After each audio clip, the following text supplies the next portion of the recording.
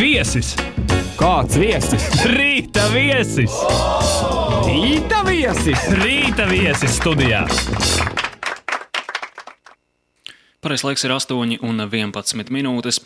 Liepājas Mūzikas, mākslas un dizaina vidusskolā strādā tādi pedagogi, kas spēj ne tikai aizvest jauno paudzi uz panākumiem, bet arī paši gūst panākumus starptautiskās arēnās. Skolotājas un komponistes Lauras Gustovskas skaņdarbs ieguvis godalgu Barselonā, starptautiskajā kormūzikas kompozīciju konkursā Orfeo Catala. Šorīt uz sarunu esam aicinājuši konkursa laureāti Lauru Gustovsku. Labrīt! Labrīt! Pirmkārt, noteikti jāapsveic ar šo panākumu, ar apbalvojumu šajā konkursā. Paldies! Iesākumā arī nedaudz parunāsim par šo konkursu. Iesākumā izstāstiet, kā nonācāt līdz dalībai konkursā Spānijā. Konkursa process notiek jau diezgan ilgu laiku. Tas sākās aizpagājušā gada ziemā, kad tika izsludināts konkursa nolikums un noteikumi tādi, ka komponisti raksta jaunus skaņdarbus, kas nav iepriekš atskaņoti un publicēti korim, un tad arī rakstīju.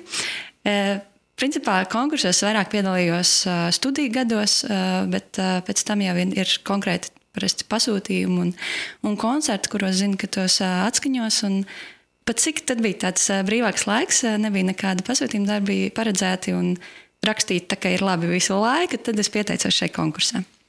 Izdomāju rakstīt tam. Un tad pagāja daži mēneši aiz iesūtīšanas, kad tika arī paziņoti rezultāti. Tas bija pagājušā gada vasarā. Un tagad tas sanāk februārī, pagājušā nedēļa. Mēs braucam vienkārši uz laureātu koncertu, kur tika atskaņot godalgotie skaņdarbi. Cik ilgi strādājāt pie šī konkrētā skaņdarba? Tas skaņdarbs, ko rakstīja, ir sieviešu korim un 4-5 minūšu gars. Tagad tas nav ļoti liels skaņdarbs. Es laikam kādu mēnesi viņu rakstīju. Ar šo konkrēto skaņdarbu piedalīties konkursā izlēmāt jūs pati, vai bija kāds spēks no malas, kurš ieteica, ka tieši ar šo skaņdarbu iespējams būs godalgotas vietas? Nē, es rakstīju tieši šim konkursam, un turpat nebija tāda izvēle. Jā, tā bija Komponiste Savienība, kas iesūtīja vienkārši tādu iespēju, informāciju par to, un jā, tas bija drīzāk mums pašas tāds lēmums piedalīties. Par radošo procesu runājot, īsumā aprakstiet, kā jūs nonākat no tukšas lapas līdz gatavam skaņdarbam?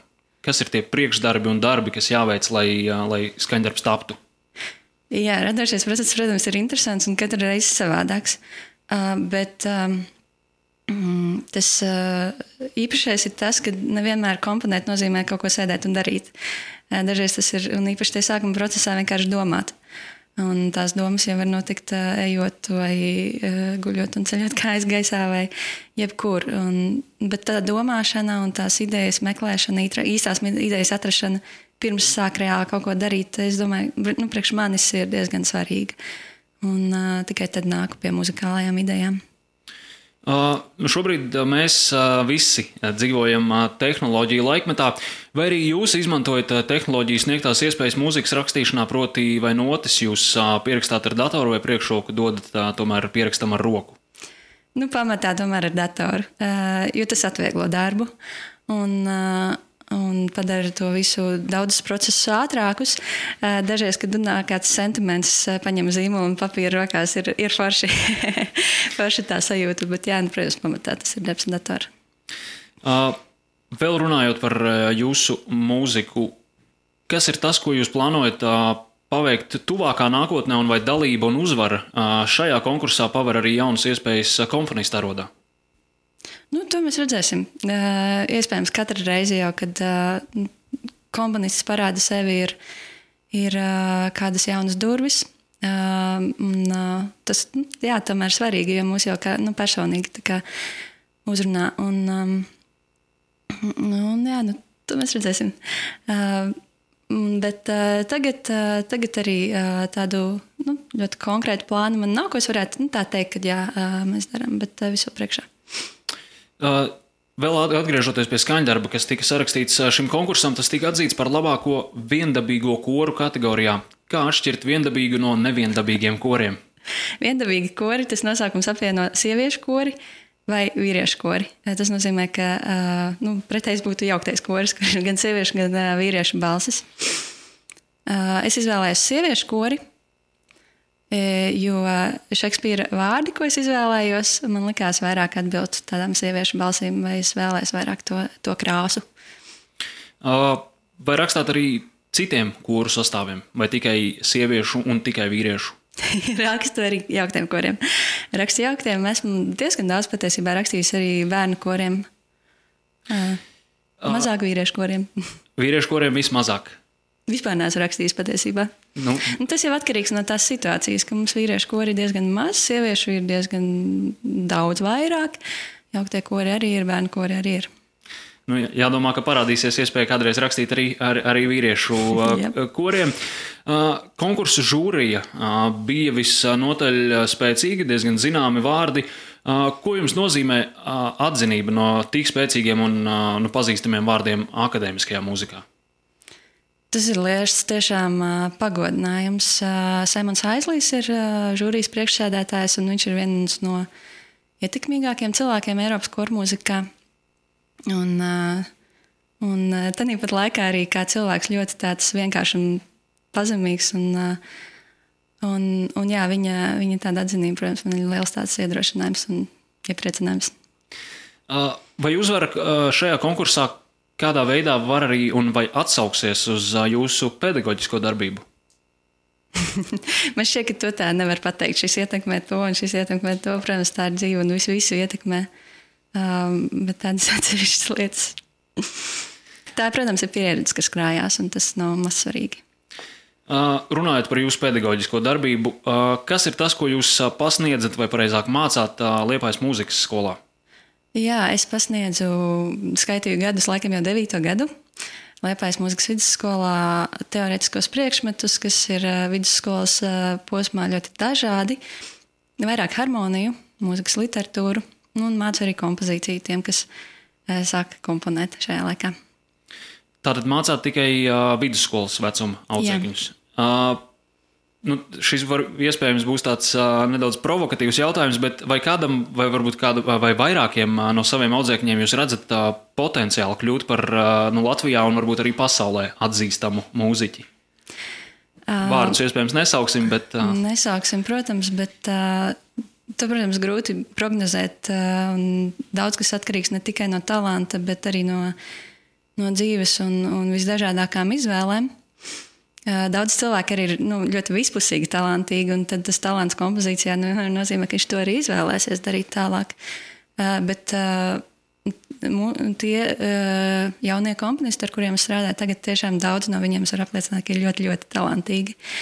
Es viņu vecumā tā nerakstīju. Tagad atgriezīsimies nedaudz senākā pagātnē. Vai jūs atceraties savus pirmos soļus mūzikā?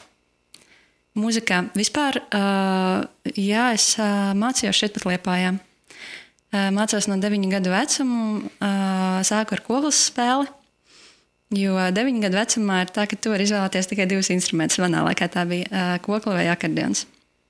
Tad patiesībā man vecāki izvēlējās kokli. Mūzikas vidusskolā es mācījos mūzikas vēsturi un teoriju, kas iekļauj arī kompozīciju, ko es mācījos pie Romualda Kalsona. Jā, un pēc tam jau izvēlējos turpināt tieši kompozīciju. Sākāt tātad 9 gadu vecumā, ja var teikt, mūzikas pasaulē, vai jau tad jums bija skaidrs, ka ar mūziku tiks saistīta arī profesionālā darbība? 9 gadu vecumā noteikti nē. Man kaut kas tur interesēja, un tā es bez jebkādiem protestiem arī mācījos to kokli un visu pārējo, kas bija jāmācās. Bet pēdējā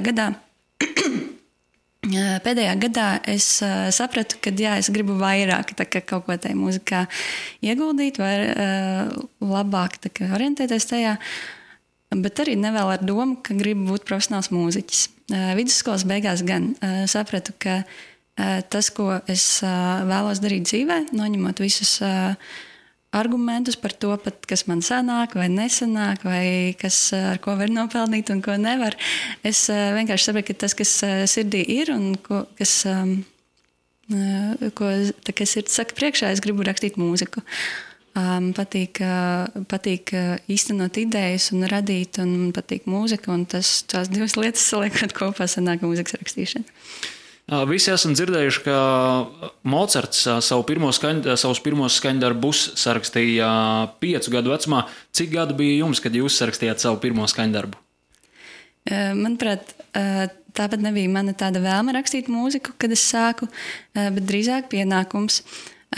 Jo sākot mācīties mūzikas vidusskolā, manā nodaļā tā kompozīcija nāca kā priekšmets vienkārši līdzi, obligāts.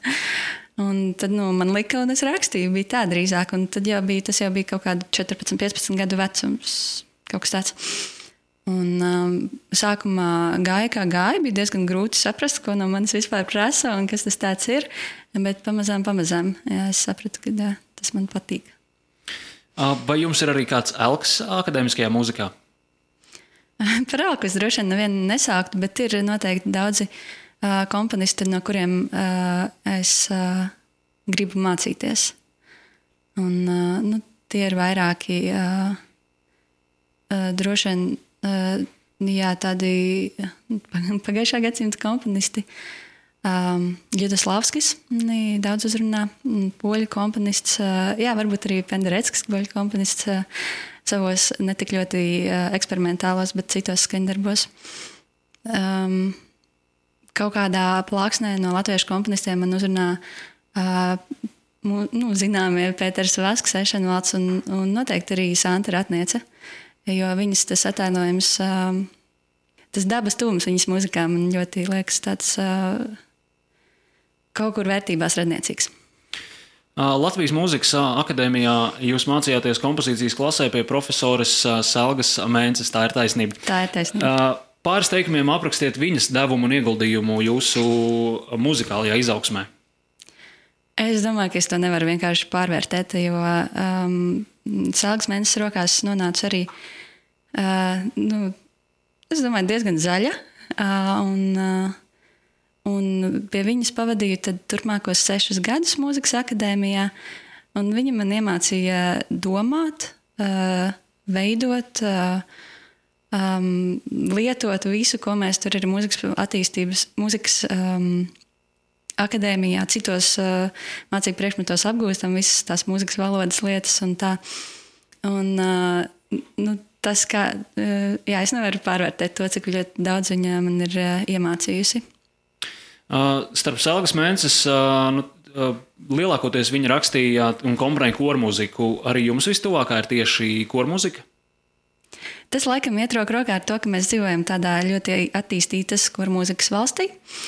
Un jā, viņai ir daudz kormūzikas. Man sanāk tā patiesībā, ka katru gadu kaut ko uzrakstu korim, tad jau sakrājās diezgan. Bet man patīk. Man tiešām arī patīk tam korim rakstīt.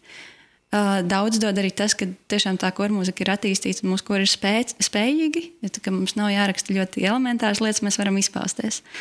Un daudzveidīgi jūs kaut ko rakstīt. Tā kā jā, es domāju, tas visas tās lietas vienotru iespaido. Sarunu noslēdzot, kas ir tas, ko jūs šobrīd visvairāk vēlaties iemācīties? Ļoti foršs jautājums, jo mācīties visu laiku ir tiešām brīnišķīga lieta, ko darīt dzīvē. Es gribētu, viena tāda detaļa, ko es gribētu iemācīties veiksmīgāk, labāk, ir komunikācija sadarbība ar izpildītāju, jo viņš ir tas, kas to manu runu nodod tālāk. Un ir ļoti, ļoti svarīgi, ka viņš saprot un ka arī tas uzrakstītais materiāls ir tas, kas iet kopā ar to, ko vēlos pateikt. Un otra lieta noteikti ir uzrunāt klausītāju ar to, ko es daru. Novēlu jums iemācīties visas šīs jūs nosauktās kvalitātes. Novēlu arī klausītājiem šodien kaut ko jaunu iemācīties. Atgādinu, ka šorīt sarunājāmies ar Liepājas Mūzikas, mākslas un dizaina vidusskolas skolotāju Lauru Gustovsku. Paldies jums par sarunu. Paldies. Šajā brīdī 8:25 minūtes. Rietumu radio.